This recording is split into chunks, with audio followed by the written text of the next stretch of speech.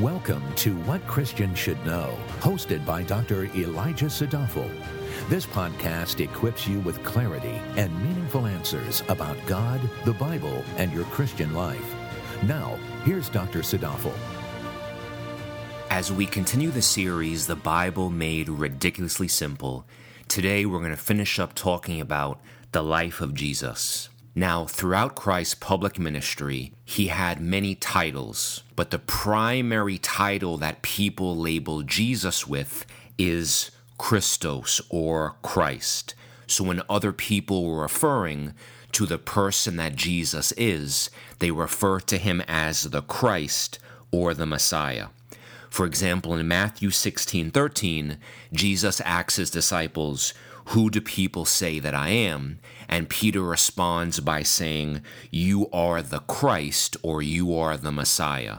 And Jesus responds to this confession by saying, "Yes, indeed, Peter, you are correct." And he then follows up on that statement by saying that this is the rock, or in other words, the confession that Jesus is the Christ is the rock upon which the Church of Jesus Christ would subsequently be built. So Christ is the number one title people use to refer to Jesus, but when referring to himself, Jesus preferred the title Son of Man. Now, in order to understand what that title means, we have to go back to Daniel chapter 7, specifically Daniel 7 verse 14. Daniel sees the one who he calls the Son of Man, and that individual descends from heaven and is a judge of the entire earth.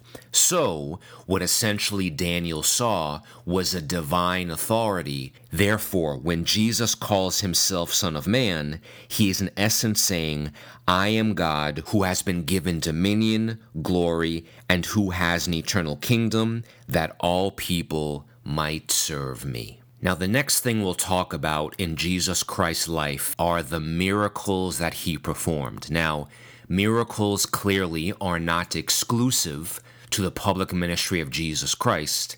They're a Bible fact that occurs both in the Old Testament and the New Testament. But what happens in Jesus Christ's life is you now have a high concentration of miracles being done in a very short period of time. So, Jesus Christ's public ministry was heavily characterized by miracles. So the first question we'll now ask is, what is a miracle? Well, in his book, When Skeptics Ask, Norman Geisler defines a miracle as the following. He writes, quote, "A miracle is divine intervention into or interruption of the regular course of the world that produces a purposeful but unusual event that would not have otherwise occurred." End quote. So in plain English, what a miracle is when a supernatural God intervenes and acts in our natural world to cause something to happen that's very unusual and very unique. Now, we live in a material world that is governed by natural laws. And natural laws are natural, but miracles are unnatural. The reason why is because a supernatural God acts in the natural world. The Bible never explains to us how miracles actually work. So the Bible never provides a precise scientific explanation as to how miracles actually happen in the material world, nor would we expect it to, because miracles do not follow natural rules, they follow supernatural ones. So when asking the question, how do miracles work, the Bible never tells us. We do not know how they actually play out in the material world. What we do know is the God who is the cause of the miracles. The natural laws that order our world, those natural laws do not preclude or they do not make impossible the fact that miracles can happen. What natural laws simply do is they describe what is normal. They describe in a vast majority of cases what happens and what we can expect to happen. So it never falls within the realm of natural laws to make impossible the possibility of miracles, nor to diminish their credibility. To provide a simple example, we know that winning the lottery isn't something that's normal. When you look at the mathematical and statistical odds of winning the lottery, it's a very rare and highly unlikely event.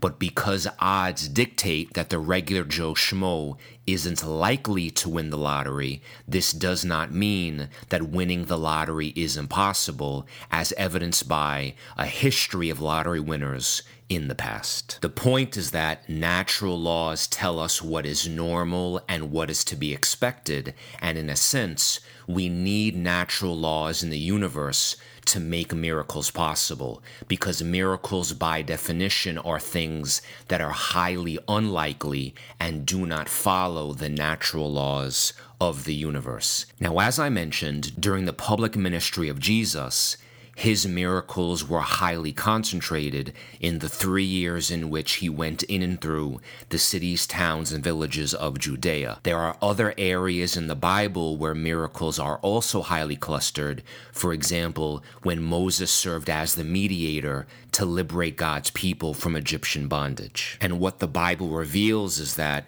miracles tend to be more concentrated when the task or the demands of the work at hand has much more at stake. Now, I'll describe and clarify what that means very briefly, but the one thing that I want to draw your attention to is that the word miracle actually doesn't appear in the Bible. We use the word miracle to describe what the Bible calls either one of three names: a sign, a wonder, or a power. A power simply means that the God behind the miracle has and possesses a power that transcends the natural world. A sign means the miracle is a sign from God, and a wonder simply means that the miracle inspires a sense of awe or a sense of wonder in the person who's actually an eyewitness of the miracle. Now, when we say that a miracle is a sign, if we were to take a step back and ask ourselves, if God wanted to reveal himself, or God wanted to validate the fact that he was in fact God, what are the type of things that he would have to do in our material reality to validate his deity? Well, one of the things that he could do is he could show us a sign that demonstrates he has power over the natural world. For example, he has power over matter, like turning water into wine. That he has power or control over the laws of nature, in that he doesn't have to follow the rules of the natural world, as in walking on water. He would also demonstrate his power over life itself by bringing those individuals who had already died back to life. And those three instances I mentioned, turning water into wine, walking on water, and raising people from the dead, those are three distinct miracles that Jesus did in fact perform in and through his public ministry. So all of those wondrous, powerful feats, they are all signs that the one to which the miracle is pointing to is the supernatural agent behind the miracle, God himself. And one of the reasons why the Bible refers to a miracle as a sign is because the miracles always had a purpose. God never performed a miracle for the sake of just doing a miracle. The sign always intensified the glorification of God, and the sign of the miracle also gave people evidence or proof for them to believe in God as God. So, if you were someone living in Judea in the first century, and you were to ask yourself a skeptical question by saying, is Jesus Christ really God? You could use your senses and see he is the one who heals the sick, who gives sight to the blind, who walks on water, who turns water into wine, and raises people from the dead. Those are all signs that give people evidence that Jesus is God, and therefore in worshiping and having faith in Jesus, God receives all the glory. Now, the final thing I'll say about miracles is that miracles are not magic. Miracles are a God-ordained supernatural intervention into our natural world. What magic is simply human manipulation that either uses normal natural forces or are derived from an evil, satanic, or demonic power. Magic is usually synonymous with the occult or demonic forces, and examples of magic would be witchcraft, fortune-telling, or communion with dead spirits, all of which are specifically prohibited in the Bible. Magic typically has an evil force behind it with an evil intent that seeks to draw attention to something other than God. Miracles have a good intent with a good God behind it, which always serves to magnify and glorify God. Magic is something that can be reproduced, whereas miracles are things that cannot be reproduced. When we ask ourselves the question, what good are miracles? We see that miracles in the Bible are always witnessed by many, many people, and the miracles which they witnessed could never be reproduced by other entities. So, for example, in the book of Exodus, when Moses served as a mediator, all of Pharaoh's magic men could not reproduce the grand miracles that God ushered in. And in 1 Kings chapter 18, when the prophet Elijah went up against the false prophets of Baal and Asherah, they were unable to invoke Baal to bring down fire from heaven. Only Elijah was able to do that by the divine, miraculous intervention of God, who sent down fire from heaven. So, when Jesus healed the sick and brought people back from the dead, that drew people to Jesus Christ's message, which was God's truth, which was coherent with the rest of the truth found in and throughout all of God's Word, from Genesis through Revelation. The next thing I'll talk about is the transfiguration of Jesus, which is detailed in Matthew 17 verses 1 to 8, Mark 9 verses 2 to 8, and Luke chapter 9 verses 28 to 36.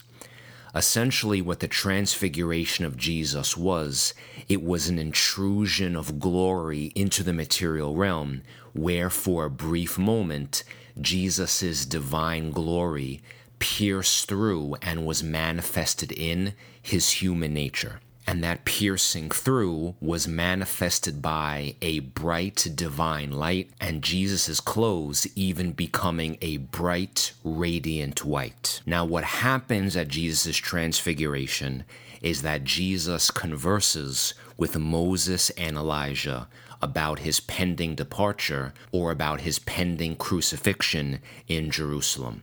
And what helps to explain why Moses and Elijah were with Jesus at the transfiguration is that Moses was the representative of the Mosaic law, and Elijah was representative of the prophets.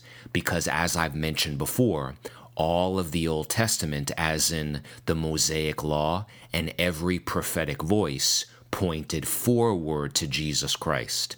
So in essence, at Christ's transfiguration, you have the law and the prophets pointing to Jesus, and what happens at the end of the transfiguration is that the heavens opened up. The Father spoke from heaven and said, "This, Jesus, is my beloved Son, the one whom I chose. Now listen to him." So now you have three different signposts: the law, the prophets, and the Father, all pointing to Christ. The final thing that I'll mention about Jesus' life is his triumphal entry into Jerusalem in the days leading up to his crucifixion on the cross. And Jesus comes into the city on a colt to fulfill the prophecy that Zechariah made. And for scripture references, you can see Matthew chapter 21, verses 42. So Jesus comes into the city of Jerusalem on a colt, and people threw their coats in the path of the colt because the throwing was a sign of honor. They also waved palm branches, which were a sign of victory, when they said, "Hosanna, Hosanna." And the grand irony of Christ's triumphal entry into Jerusalem is that although the people were celebrating the coming king, they were actually celebrating before his work on the cross was being completed. And there were many individuals in the city of Jerusalem who may have been welcoming Jesus into the city, but in the days to come, the city of Jerusalem and its inhabitants would actually end up crucifying Jesus and suggesting that Pilate release Barabbas, the murderer and the terrorist, to let him go so that Jesus could be crucified. Now, there's much to say about Jesus' crucifixion, his death, and his resurrection, so that will be the topic of our next episode, the death and the resurrection of Jesus Christ. Thank you for listening. For more valuable resources, including a bookstore and online Bible study, visit wcsk.org.